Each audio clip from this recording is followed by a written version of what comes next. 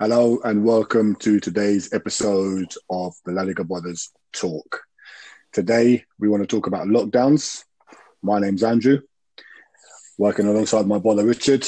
We have over 30 years experience in the health and fitness industry and pretty much over 80 years experience in life itself.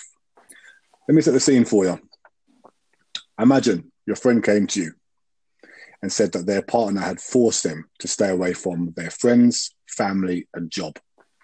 Imagine they'd also told you that they were not allowed to leave the house unless absolutely necessary and to cover their face and avoid people if they do go out. Imagine they were threatened with punishment if they didn't submit to what you asked. Would you call that abusive? What if they also said that the reason they're doing it is for your own benefit because it's going to stop you killing your family and friends to make it appear like it's something that it's not? Richard, what do you think about that? Yes, so that's a really interesting way of looking at it.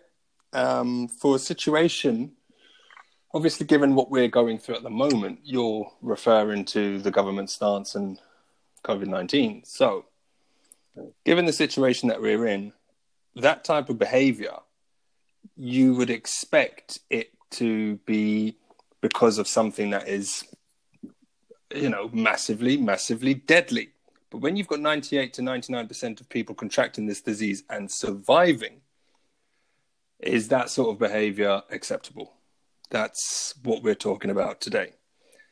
Because, those measures that you mentioned, those characteristics are exactly what we are all being subjected to on a daily basis.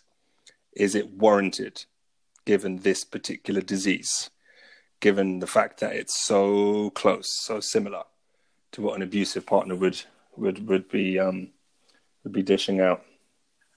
So interesting way of looking at it. Absolutely. So before we go on, let me just mention that any advice or any of today's discussion is not meant to be taken as medical advice. So whoever you normally listen to, whoever you normally trust to give you your medical advice, whether it be your regular Western doctor, or if you seek natural healing, whatever your usual method is, please seek information from your usual source and do not take what we're saying today as medical advice. And before we move on, I'd just like to mention that we are really, really, behind everybody who is going through a tough time at the moment. We feel, we feel the pain collectively. Anyone who's lost a loved one, either from COVID or with COVID or from something else, lockdown related, anyone who's going through a hard time as a result of this situation, our thoughts go out to you. Absolutely reiterated at this end also. Now, I want to start off with a quote from Einstein. Well, it is open to debate as to whether Einstein did say this. I have read places that people don't believe it was Einstein, but whether it was or it wasn't, this quote, I feel, is very relevant to the way we're living our lives right now. Now, the definition of insanity is doing the same thing over and over again and expecting a different result. I give you our third lockdown. Yeah, precisely. That sums up any type of behaviour that you would expect people to run in the opposite direction from. We all learn from our lessons. We learn as we move through life, and if you can see a repeated pattern that does not benefit you, people around you, continuing down the same path is, as you said, insanity. Now, that's the question. The government have reluctantly, they've been reluctant, should I say, to give us a cost-benefit analysis of their policy, their lockdown, shutdown policy. And when I say cost-benefit analysis, what I mean is if you weigh up the lives that could be saved from locking down, the lives that could be saved from this COVID disease, because they believe being in close proximity with people is what's going to, spread it. You weigh up the lives that could be saved by keeping everybody apart versus the cost of that. Businesses, other surgeries and other treatments being withheld, mental health, and as we alluded to earlier, the abusive relationship side of things. Many factors to take into account. So the government have reluctantly avoided giving us a cost-benefit analysis. So what we have to go on in terms of their reasoning and their decision-making is the following. Keep the R number down below 1. That's going to slow the spread and actually reduce the spread. Less people will be passing this virus on. Stay apart and prevent the NHS from being overwhelmed. That's the reasoning behind the government's policy. And that's pretty much all we've been given. Stay apart. More recently, wear a mask, get the R number below 1. And if you do that, guys, we'll get through this. Later on, the vaccines come into play. Another thing, if we do that, guys, we'll get rid of this. In terms of the science and the benefit and the cost benefit, we don't have that. We don't have that from the government. Yeah, interesting that.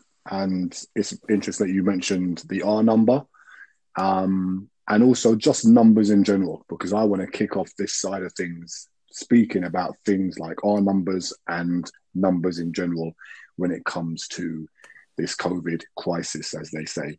And the reason numbers are going to be important, because it's going to be important to try to explain to people that there is a level of fear, I feel, being put in from the media, more than likely coming from above, from the government, because the media seem reluctant to ask any of the questions that we are going to ask today. Now, the R number, the reproductive rate, they've been going on about how it needs to be below 1 in order for us to potentially move on with our lives. But what a lot of people don't realise is the R number can be manipulated simply just by doing more tests. The more tests that you do, the R number. That's the first thing I would like to say on that. Next thing, for me, the media are not doing their job in terms of asking the necessary questions. I've been watching a lot of the briefings over the last year. I don't think I've missed many of them at all. And I've not seen one journalist, not one, and I'm screaming out of the telly every single time I see a briefing, for someone to ask Boris or any of his side men whether there are any other options to lockdowns. Is there anything else we could do in order to not lock down, but save people's lives? We're all about saving lives. We're all about protecting the vulnerable. But is it, and does it have to be, at the detriment of people's livelihoods and of kids' educations and so many more things which we're going to touch base on? Also, if we're talking about numbers, numbers can be manipulated just like the R number. If I came over to your house and I said to you, by the way, if you go outside, there's already 100,000 people dead. It's going to scare you. You're going to be like, blimey, I'm not stepping outside ever again. If I came over to you and said, oh, by the way, 100,000 people have died, but 68 million people are absolutely... That number doesn't seem as scary. But this is the point where the problem lies, is numbers are being manipulated. Now, would the transmission and the death rate seem also as bad if they were talking about other things and other numbers? Would people feel so concerned and worried if they realised that while people are dying of COVID, people are also committing suicide because of the lockdown? There is a clinic in California who has already said they have seen more suicides than COVID deaths. What if we put up all these numbers? The businesses lost to COVID on that day. The jobs lost to COVID on that day. The amount of calls to mental health or domestic abuse charities today. How many kids, 9 million, if you wanted to know, who are not in education? Of those 9 million, you're looking at about 2 million of broadband or any form of work. What about the days lost in education in total, and the numbers of people who are not getting other treatments, such as things as serious as cancer down to someone having a broken leg? What about all of that? Exactly. These are equally important numbers for us to consider when making the decisions of, do we lock down or do we not lock down? And the debate in terms of how the government's come to that decision, it's not really been an effective debate, a thorough debate. And yeah, if these numbers were put across every day, we would all be looking at things in a very, very different light. You do have to consider deaths from other causes because they're not being treated in the NHS. You've got to consider the effects of not going to school for children and how that's going to have a knock-on effect down the line, and how unemployment will also have a massive detrimental effect to people's health down the line. So yeah, these are numbers that do need to be looked at. But yes, you're right. The numbers are being skewed because all causes are being taken into account. So we don't actually know the true figure of COVID-19 deaths amongst the UK population or the world population, because what happens is, as long as you've tested positive, you could die of anything. But if you've tested positive, you become a COVID death. So it could be, a large percentage off. This 100,000 could be well off for all we know. So people fully understand what we're saying here, which is basically what we're saying is, if I go into hospital today and I have a COVID test and it comes back positive, and I might literally just have very minor symptoms of feeling like, got a bit of a cold, got a bit of a cough, got a bit of a... You could be asymptomatic. You could be totally asymptomatic. I could be even asymptomatic and it comes back positive. Yeah. But I leave the hospital and on my way home, I have an unfortunate road traffic accident and I am no longer with us. Is my death certificate going to say road traffic accident, or is it going to say COVID? It's going to say COVID. And this is going on all over the world. I mean, I don't want to laugh, but in America, people have died from gunshot fatality wounds, and they've been taken into hospital. Now, I don't know what's going on when they get taken into hospital. Wouldn't you think that treating the patient is the first and foremost most important thing, but they are somehow doing a PCR test along the way? Yeah. And that person is testing positive while they're being treated for a gunshot wound. They then die from the gunshot wound. But because they did a PCR test, I don't know, maybe when they should have been stemming the bleeding or doing other things, because they've then tested positive, they have gone down as a COVID death. This is what we're dealing with. And this is why it's not so straightforward. And this is why we if you're not aware of this, if you're not aware of this, then you've got to look at things. And this is why we have to look at things as fear-mongering, because these things are not being fully explained, or if they are being fully explained, they're being explained in terms of in the small print. And I think it's important to say at this point as well that Richard and myself are not COVID deniers. We're not silly people. We fully understand that COVID is out there. We fully understand that COVID is killing people. What we are trying to establish here today, right now, is whether lockdowns are the way forward in terms of treating this situation and looking after people. Yeah, no, exactly. I fully agree. There is definitely something that is working its way through the population, and people are unfortunately dying. However, I think there's not been enough of an emphasis on the human immune system and the human ability to fight off diseases and illnesses. Now, when you have, the head, Matt Hancock, when you have the head of our sort of health standing up, and once in a blue moon, maybe once every 30 press conferences, he may mention something natural, a vitamin or exercise, something that's beneficial. But 99% of the time, there's no information about natural things that we can do. Vitamin D, for example, has been shown massively to be a factor here. During the winter, most people are deficient in vitamin D, lack of sunlight, wherever you are in the world during your winter.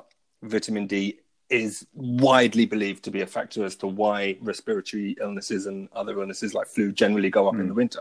We don't hear this. So, no, you're absolutely right. We are not COVID deniers, but we are here to provide any information that we've come across, and mainly we'll come on to it, is to discuss lockdown and is it the correct action to be taken. Yes. I mean, and that's the thing. I mean, we are talking about fear mongering, and we've got to ask ourselves when it comes to the way we watch television these days. I think a lot of people have forgotten that the term television program or television programming, it is actually a meaning. The meaning of that is people are programming you while you watch telly. Every time you see an advert, it programs you to think, oh, do I want that particular product? It's no different to watching the news. They are programming your minds to believe all of the negativity. Now, let's take face masks, for example. You might be one of these people, like I've seen lots of people on various different forums, who see someone who isn't wearing a face mask and you blame not wearing a face mask on the reason why there is COVID. You'll be out and about, you'll put your face mask on to protect you from COVID. But you'll get home, you'll dispose of your face mask and have a cigarette. No second thought to lung cancer. But why is that? Because for the last year, you've been programmed with nothing but COVID, COVID, COVID. And actually, you have forgotten that lung cancer also exists. Now, you can look up, and one of the things that we will add here now, just because it ties in quite nicely, is everything you will hear from me and Richard today. If you go to the description, when you've come on this podcast, we have given you the very basic links of where you can find all of the information that we have found. We're no different to you. We have just searched for it. Might take you a little bit more time. You're not going to find it as easily as finding all the negative press, but you will find it. And if you do want further information and further links, the real deep down dirty part of it, email us and we will give it to you. But we have found thousands of recommended scientists, doctors who are really good at their job, who have said there is no scientific evidence that symptom-free people without a cough or fever spread the disease. That is talking about asymptomatic transmission. Top scientists, top doctors fear there is very little in the asymptomatic transmission. Asymptomatic transmission, if you remember before COVID, asymptomatic meant you were healthy, you never had nothing. Now all of a sudden is you've got something, but you've got no symptoms, but you could kill your grandma. Just have a little think about that. Simple masks do not and cannot stop the virus. That is another thing you will hear from other doctors and scientists. Masks do not and cannot protect from infection. And non-medical face masks have very low filter efficiency in stopping the transmission of the virus. And you can find all this information from very good other doctors. British Medical Journal have got numerous peer-reviewed journals about it, and they've also got numerous things on asymptomatic transmission. The information is out there, but these guys aren't being given a voice. They're not standing up next to Boris at his lectern, having that debate with Boris about whether what he is saying, what Chris Whitty and Patrick Vallance are saying. This is the problem. And the government are playing on our minds by telling us it's our job to protect the NHS. Let me tell you something, Boris. When I started working at 16, you gave me a national insurance number. With that national insurance number, you said every single month you get paid, I'm going to dip into your wages, I'm going to take some of your money and I'm going to give it to the NHS. I ask, why are you going to do that, Boris? Because then when you're sick, the NHS will protect you. Okay, cool. So who's protecting the NHS? We'll protect the NHS, the government. So why am I now being asked to protect the NHS when that's your job as the government to protect the NHS, not mine? Richard.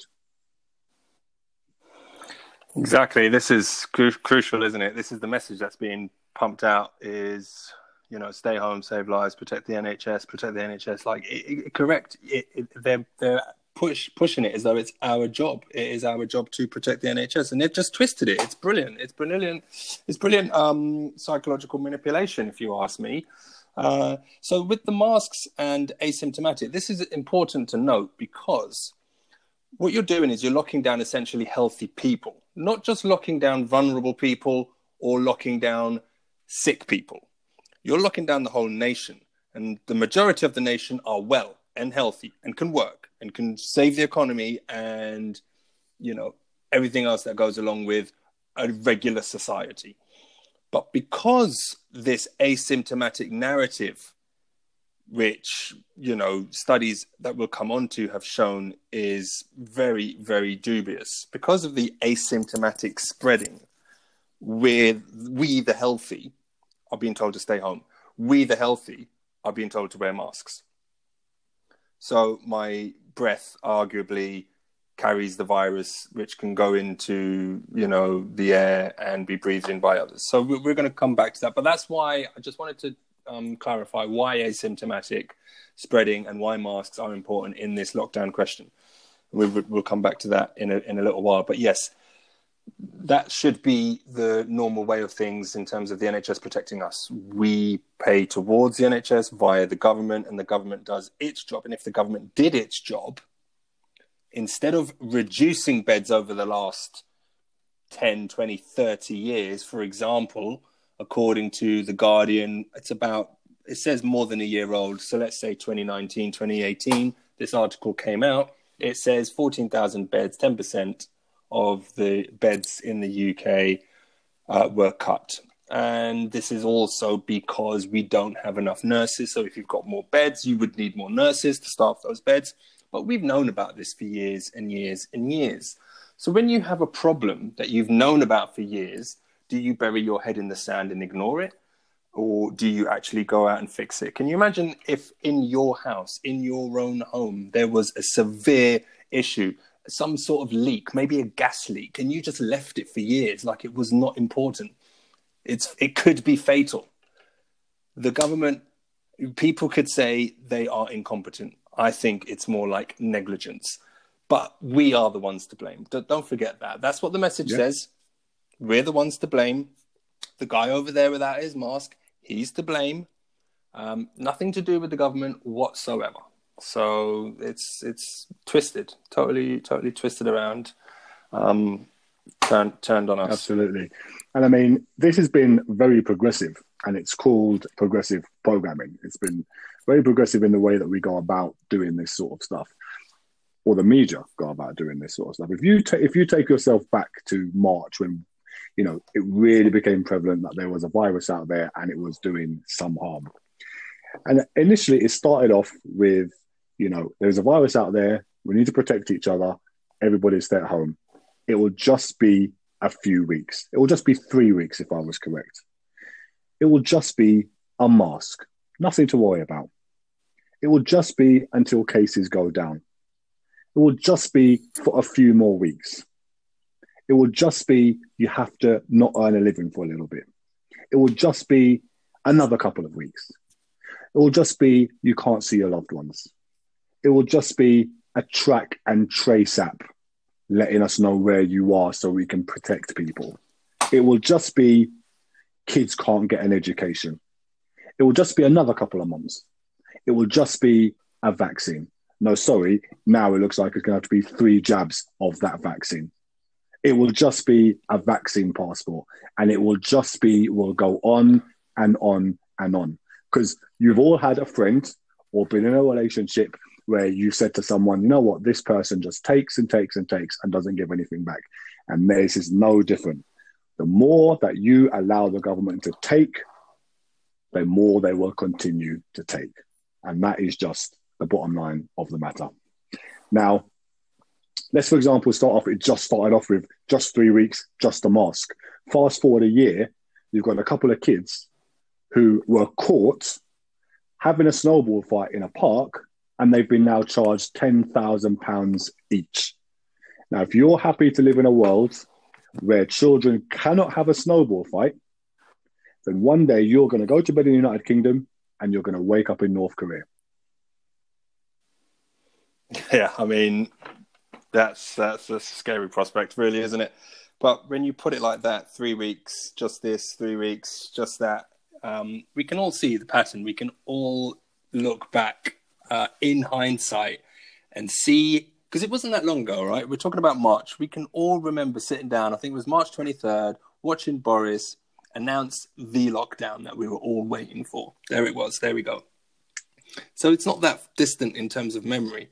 And so much has happened since then that we never would have predicted.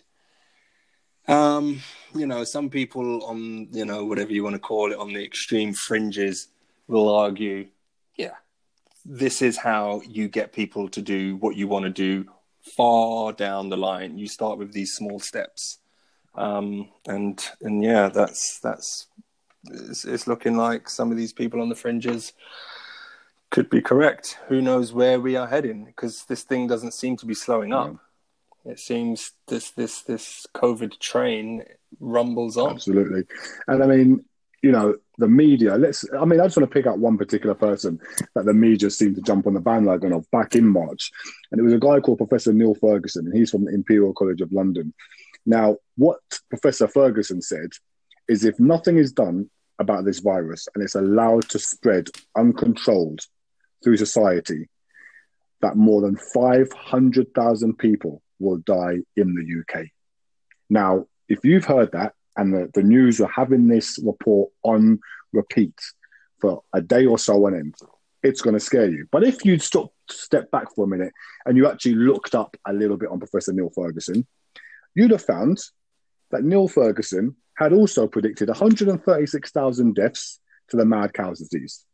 He'd also predicted 200 million deaths to the avian flu and 65,000 deaths to swine flu. Now, in all three of those particular viruses, basically only a few hundred people did end up passing away. This is a guy who has got his numbers wrong over and over again, but yet he was allowed to put the fear into all of us, talking about 500,000 deaths. Now, for me, that just doesn't add up why we would take on board what a guy like this is saying. And then you culminate that with the final and main message being, we are all in this together. No, we're not all in this together. The guys in the top of the banking world, earning good money, big houses, they are not in the same together that a person who is a single parent living in a council house is in. The money, the millions, in fact, billions that the government gave to Tory peers, friends, or donors to do various PPE, vials, COVID testing, they're not in the same boat as a person who was doing that job long before any of these Tory peers were doing it. We are not in the same boat. We are not together, and I won't have Boris trying to make us all feel like it's a team effort. Yeah, I'm going to just talk about this lady up in Scotland. I think her name is Kerry Gwynnie. She owns a small shoe shop, and during the lockdown, what she decided to do was to deliver shoes, to sell shoes online, deliver shoes to her local customers, and to keep her business going. She was then threatened with a £1,000 fine for taking, what do you call these journeys? Unnecessary journeys. An unnecessary journey. A non-essential journey. She was threatened to pay, you'll have to pay a £1,000 fine if you continue. So she's had to stop. So her business is suffering, and all she wants to do is deliver shoes. But Amazon are allowed to deliver thousands and thousands and thousands of parcels up and down the country because they need to keep their business going. So does she. But you pick and choose who's allowed and who's not allowed. So we're not all in this together. It is one rule for some and another rule for others. And yeah, you're completely right. PPE contracts have gone to people who've never developed any form of PPE before.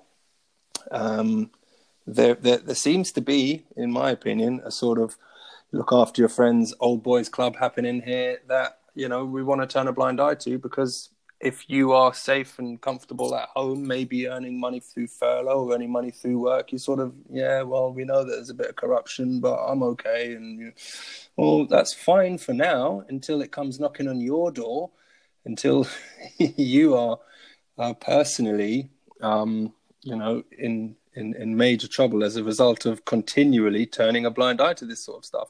Our local businesses are being squeezed and shut down and can't work, but big businesses are allowed to continue on. So the argument of we're in this together, it does not hold up. And yes, in terms of Professor Neil Ferguson and his outlandish claims, again and again and again, completely wrong. It reminds me of the 45 minutes to attack Iraq headline.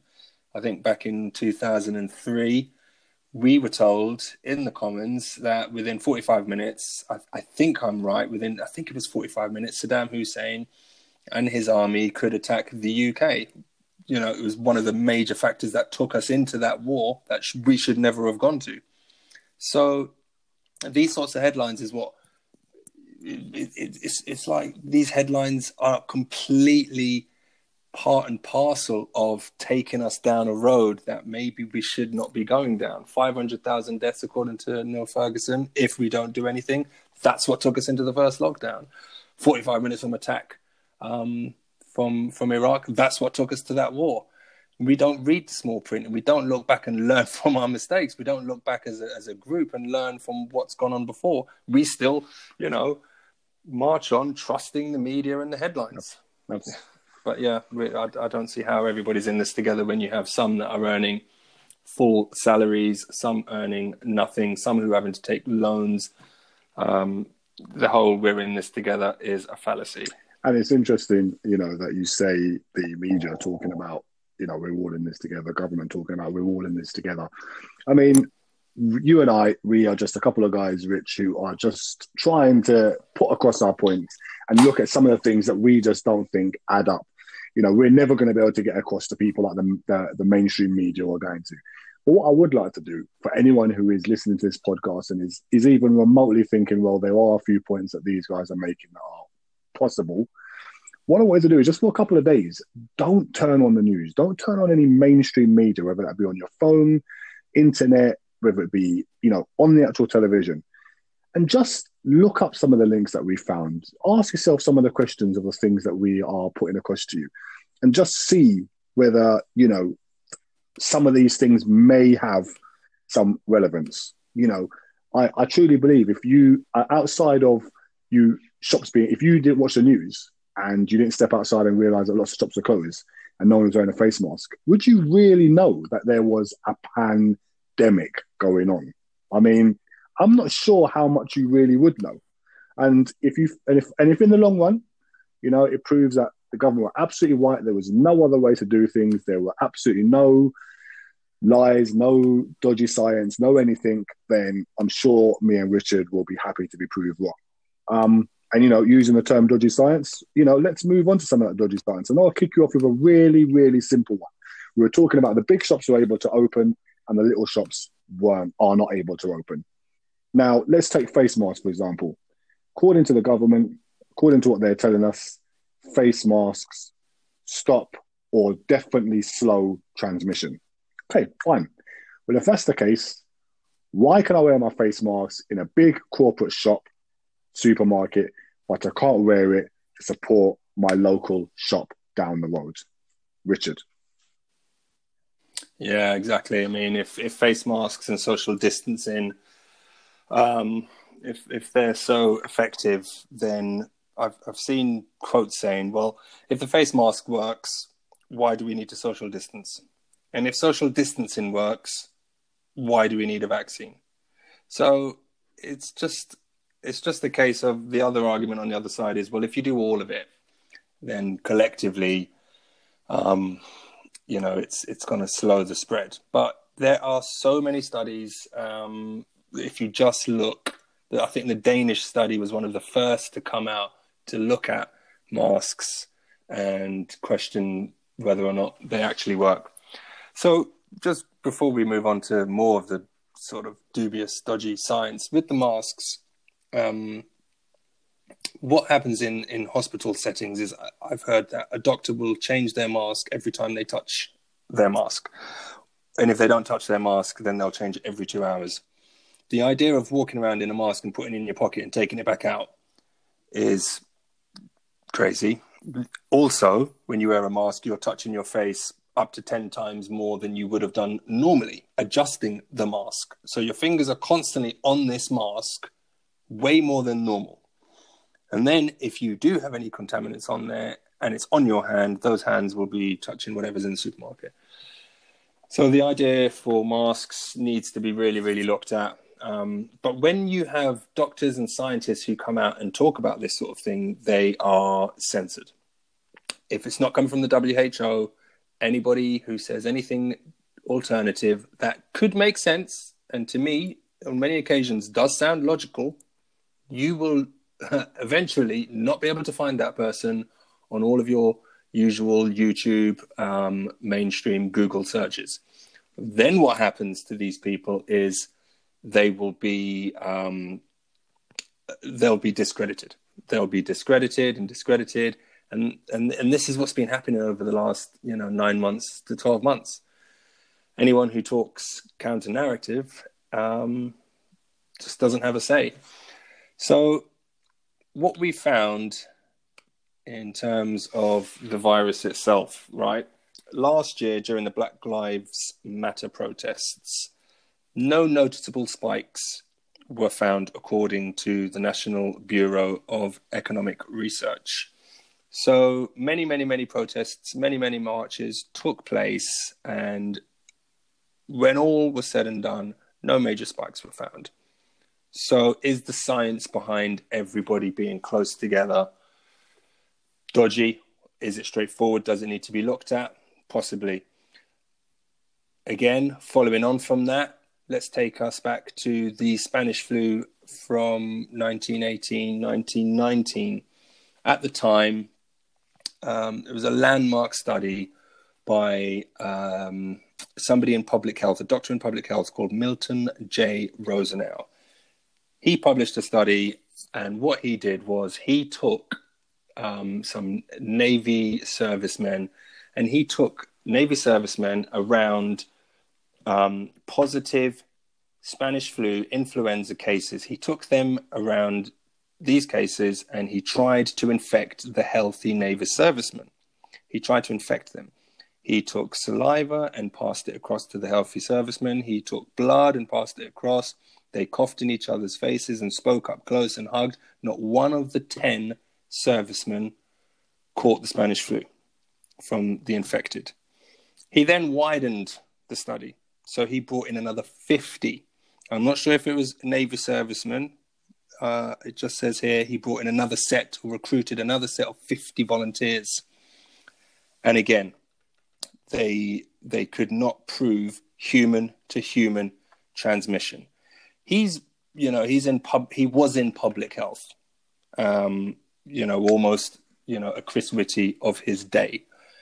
And the quote that we have from him is, perhaps if we have learned anything, it is that we are not quite sure what we know about the disease. Okay. So he couldn't get human-to-human transfer from 60 healthy people who were around sick, positive Spanish flu people. He couldn't prove human-to-human transmission. We've got more recently the Black Lives Matter, which didn't really show a spike. And let's move on to this asymptomatic argument. According to the very respected journal Nature, in Wuhan, soon after, I think after their lockdown ended, they took 10 million people and studied 10 million people for various things relating to COVID. What they found was there were 300 asymptomatic positive cases out of the 10 million, 300. They then tracked every single contact of those 300 asymptomatic people in the massive, study. And they didn't find one of their contacts. They did not find one of them who tested positive. Every one of the contacts of these asymptomatic cases, healthy, were negative. Yeah, well, they were healthy, but they test. So you've got 300 people who tested positive, but they were healthy. They had no symptoms. That's the term, healthy. So then they chased up. It was 1,100 of their close contacts. They chased them up, and not a single one tested positive. So everybody that these asymptomatic people have been around did not test positive. This is in the journal Nature. Very respected journal. You can look this up.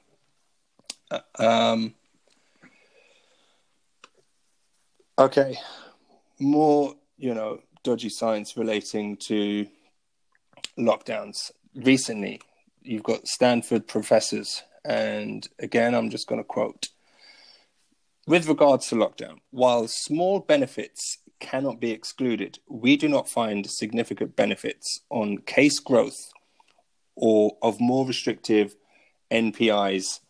Similar reduction in cases in growth may be achievable with less restrictive interventions. So small benefits may be attributed to a lockdown, but there's no significant benefits, according to these doctors and scientists out of Stanford University. We also have a Bristol professor who, I can't find his name at the moment, but we have a Bristol professor who's also said that he believes potentially an additional 500,000 deaths may come about as a result of lockdown, the wider consequences of locking down. So 500 excess deaths because you've been locked down. 500,000 excess deaths. Excess deaths because we've locked down. 500,000 overtime. Yep.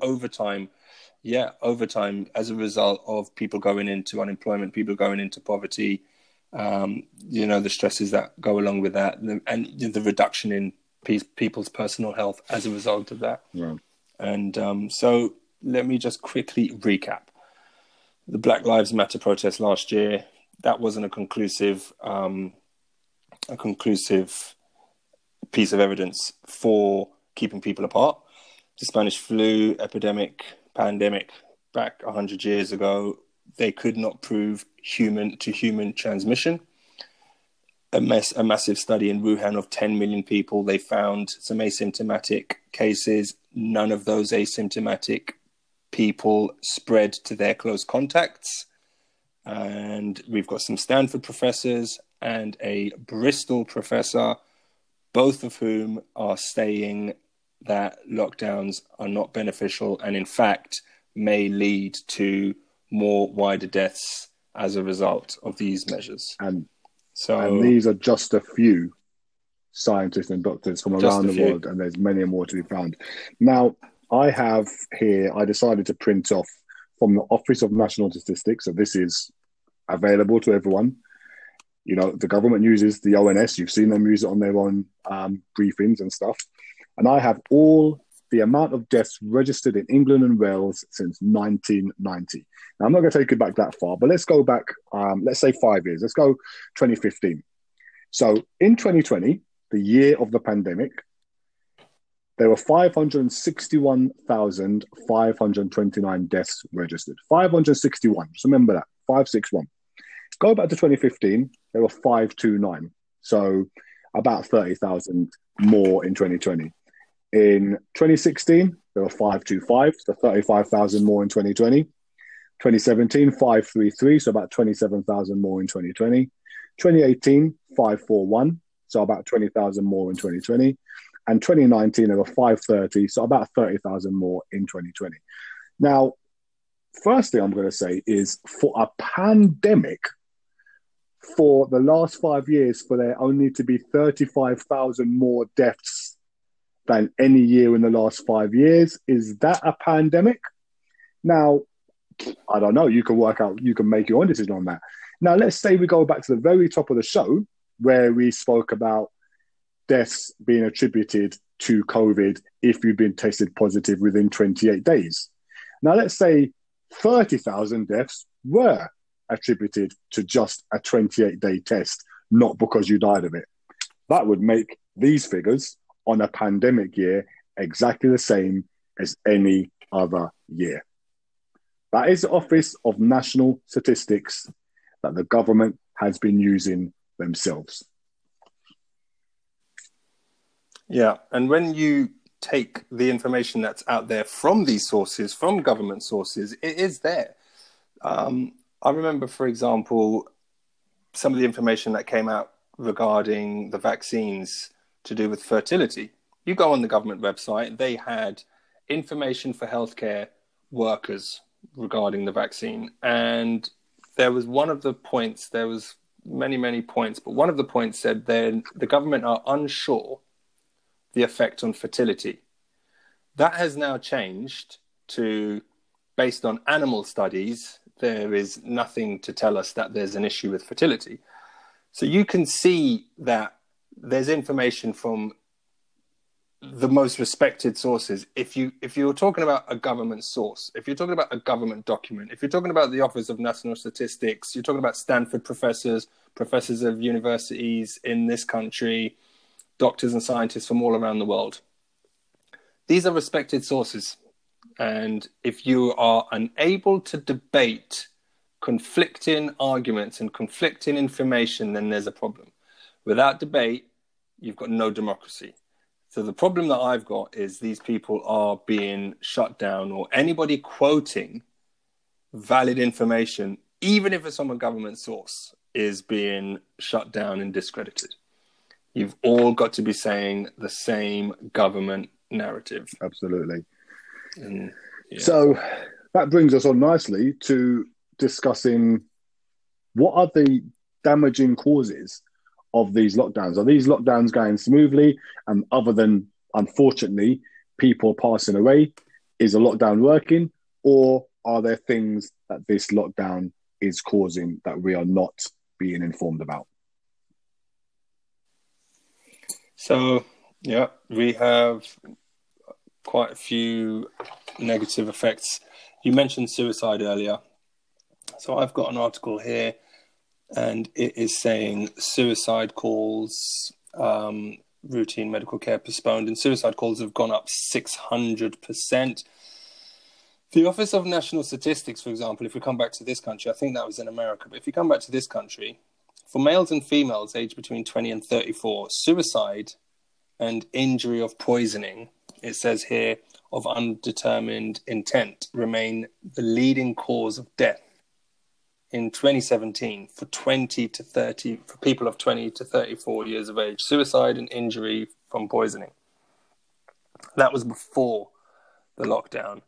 So we already know, or people, who've studied this information already know, that the biggest killer, you could argue, maybe epidemic proportions for people that are aged between 20 and 34, is suicide. So what do? We put them under pressure where suicide goes up. That makes sense. British Medical Journal. Here's the title for this article. COVID-19. Suicidal thoughts increased in young adults during lockdown, UK study finds. So what we're doing is we are pushing a group of people who are already predisposed potentially to this as their major killer. We're pushing them into that corner even more. Overdose. What do we have here? So overdoses, for example. It says here, overdoses increased up to 42% per month during the pandemic. 42% per month overdoses went up during the pandemic. Now that's according to overdose detection mapping. This is a website who, I think around the world, they calculate and share this data for overdoses around the world, and that's that they're called ODMAP. So that's come from them. So we've got suicides going up, the risk of suicide as a result of lockdowns going up. Young people who already, potentially not predisposed, but it's already a risk for them. They're being put under more pressure. Another negative damage caused by lockdown, according to The Guardian, we have, thanks to the lockdown, 70,000 households in the UK have been made homeless during this pandemic. So, and again, another negative that is ignored. We're not really talking about this, as much as I think we should. We could go on and on and on. So it's not just a simple case of stay home, save lives. It's stay home, save some lives, and risk others. That should be the message. Yeah. Stay home, save some lives, lose others, and the cost-benefit analysis has not been provided from the government, so we do not actually know, is it beneficial or is it not beneficial? That's the big problem. And we've not even mentioned children's educations, and things like that. I mean, these are big issues in terms of saving lives versus what's happening to other people's lives. So, okay, so we've looked at the science, we've looked at the things that we think are right and wrong. We have looked at what the lockdown is doing and what other damages it's causing. But it's no good us sitting here and preaching and being like, well, lockdowns don't work. Okay, let's say we're put in a position to make a change to lockdown. What are we going to do? What are the other options? What are other countries doing? Did any other countries not even lock down? So we've got quite interestingly, we've got two opposites. We've got South Korea, who did not lock down and have a very low death rate, 1,400 deaths in comparison to our over 100,000 deaths. They have not had a lockdown. And then oppositely, you've got a country like Peru, and I quote, it says in this article, the world's toughest lockdown has resulted in the world's highest COVID-19 death toll. So Peru, is, arguably, a lot of people are coming together and saying Peru has had the strictest lockdown of anybody, but they've had one of the worst deaths per capita result from that. So on one hand, you've got South Korea, no lockdown, very low deaths. And on the other hand, Peru, extremely strict lockdown and very high deaths. So once again, it almost looks completely inverse. And in a way, it's not surprising because many treatments are being put to the side in the UK. For example, I have a BBC article here. It says coronavirus could cause 35,000 extra UK cancer deaths. Coronavirus could cause 35,000 extra UK cancer deaths. That was July last year. So are we going down the right road? Potentially, we should be looking at the South Korea model. We've attempted to copy the China model, the lockdown model, as did Peru. They didn't fare very well. I don't think we're faring very well when you compare us to someone like South Korea, who've not had a lockdown, and only 1,500 deaths. So alternatives, if we're looking at alternatives, then first and foremost, the red tape that's being put in place for retired medical staff to come back and help needs to be removed. We've got here the Mail. It says here, red tape blamed for only 5,000 of the 40,000 retired NHS workers who volunteered to return being given jobs.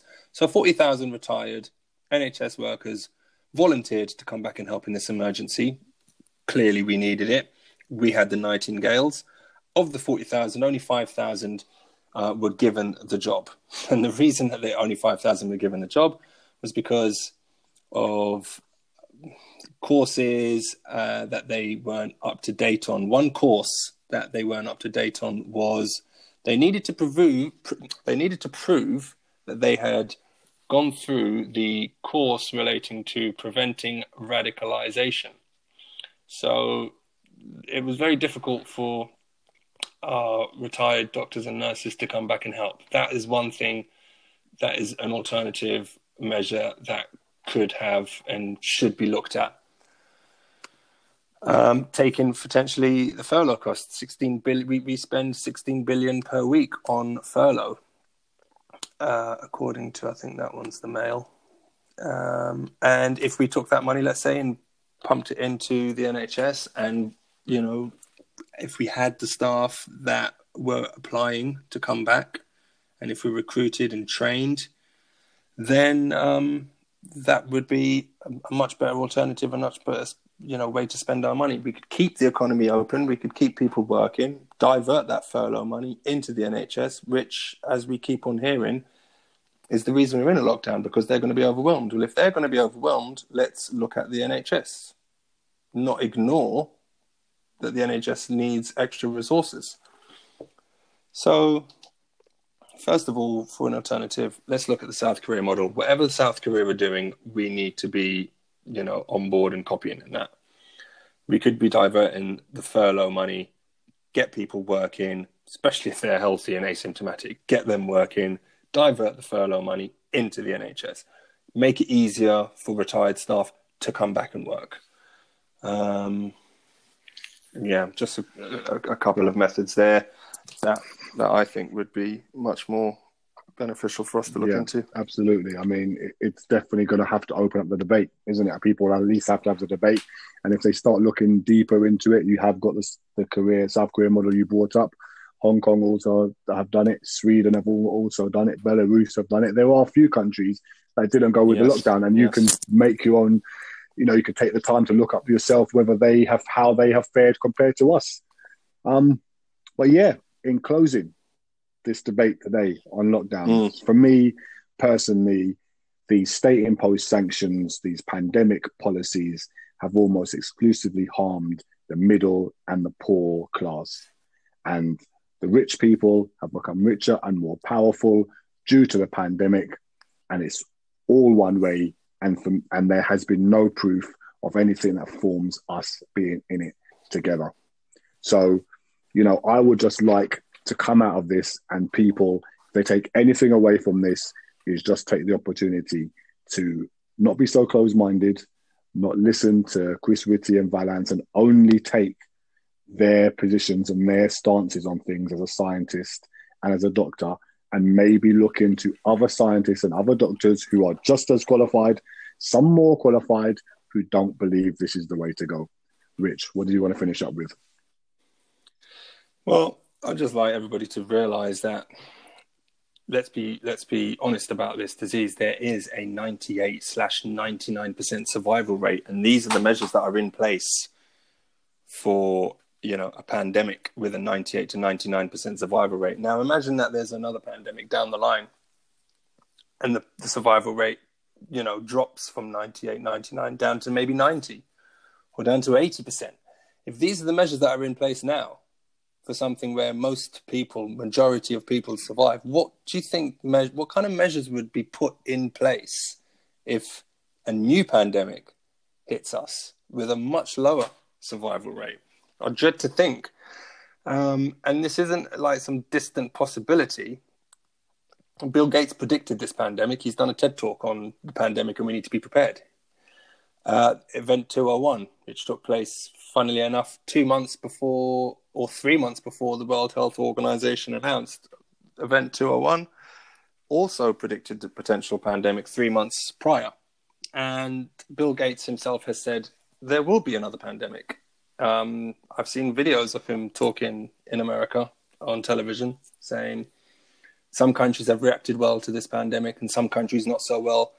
But when the next pandemic hits, we'll see what happens then. He said that there will be another pandemic. He's predicted it, and I believe that there will be another pandemic. And it's scary to think, if we've accepted these measures now, what are the future measures that are going to be put in place? I would just like to finish on, and it's all quite negative today, but I'd just like to finish from the British Medical Journal. If this was an article or a study published 13th of November 2020, and it's titled COVID-19, Politicization, Corruption and Suppression of Science. And they go on to say, when good science is suppressed by the medical political complex, people die. And there's a whole article here arguing that it's been politicized, and this is definitely something we need to be moving away from. We need it. We need this sort of thing to be taken out of the hands of politicians and just given over to scientists who can debate on behalf of the people to come up with best solutions for everybody. But unfortunately, there's a politicization and a corruption element that is going on. So we all need to be aware. Very much so. And you're right, it has been a very sort of negative show and a real-to-life show today. But, next week we will move on to topics a lot closer to our hearts, and that is health and fitness, mental health as well as physical fitness during the pandemic, during the lockdown. how you keep yourself fit and healthy during it, and also as we slowly come out of it. I want everyone to stay safe, regardless of how much they are drumming that into us. That is still important. But I think I will just leave with one final quote. We started with a quote from Einstein, and we'll finish with a from Mark Twain. It's easier to fool people than to convince people they have been fooled. Take care. Stay safe.